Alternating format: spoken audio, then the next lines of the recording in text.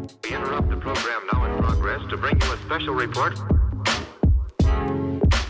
Here are the highlights this morning's news. From the WPGU News Desk, here's today's headlines on WPGU 1071, Champaign's Alternative.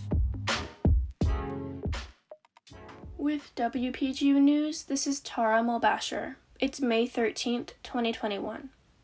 Several freight train cars derailed near Pasodum Tuesday night, and it will take up to 2 weeks to fully clean up the accident. No injuries were reported, and the cause is still unknown. There was no hazardous material in the cars, and there was no fire or leaks. Tracks were damaged in a stretch from Tuscola to Pasodum.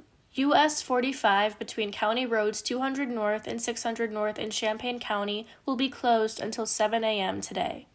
Champaign Mayor Deborah Frank Finan issued amendments to 2 emergency orders in order to reflect relaxed COVID-19 restrictions. Emergency Order 20-24 Amendment 2 will go into effect at 10 a.m. tomorrow, affecting any establishment that holds a city-issued liquor license. Customers will be allowed to move around freely, stand, and be served drinks while doing so at bars and restaurants, and individuals under 21 will not be required to leave a bar or tavern at 9 p.m. Additionally, Emergency Order 20-27 Amendment 2 will go into effect at 12 p.m. tomorrow and remove restrictions on the size of gatherings in the campus area. These amendments were issued in anticipation of the state of Illinois moving into the bridge to Phase 5 of the Restore Illinois plan tomorrow. Citizens are still encouraged to take appropriate health and safety measures in the midst of the ongoing pandemic. A ransomware attack forced the nation's largest fuel pipeline to shut down Friday, prompting a gasoline shortage and a spike in prices across the nation. The Colonial Pipeline, which moves about 45% of the fuel on the East Coast, was attacked by an organized crime group called DarkSide.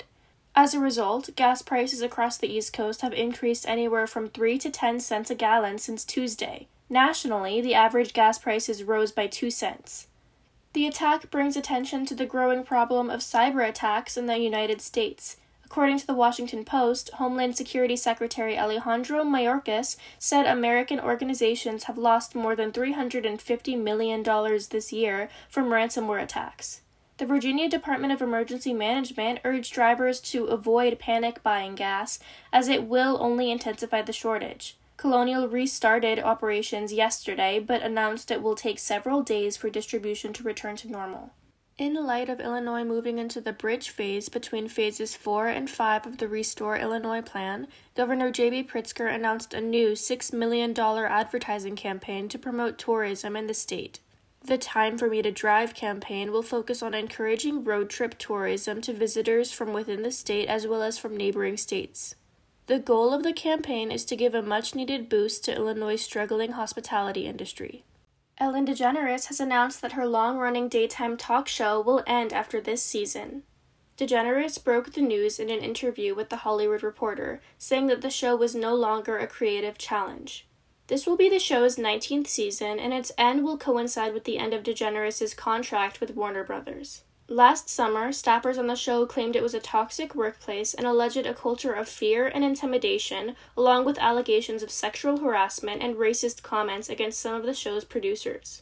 DeGeneres maintains that these allegations have nothing to do with the show's end. After her show ends, DeGeneres says that she hopes to pick up more acting roles and to increase her efforts in the environmental conservation movement. From WPGU News, this is Tara Mulbasher.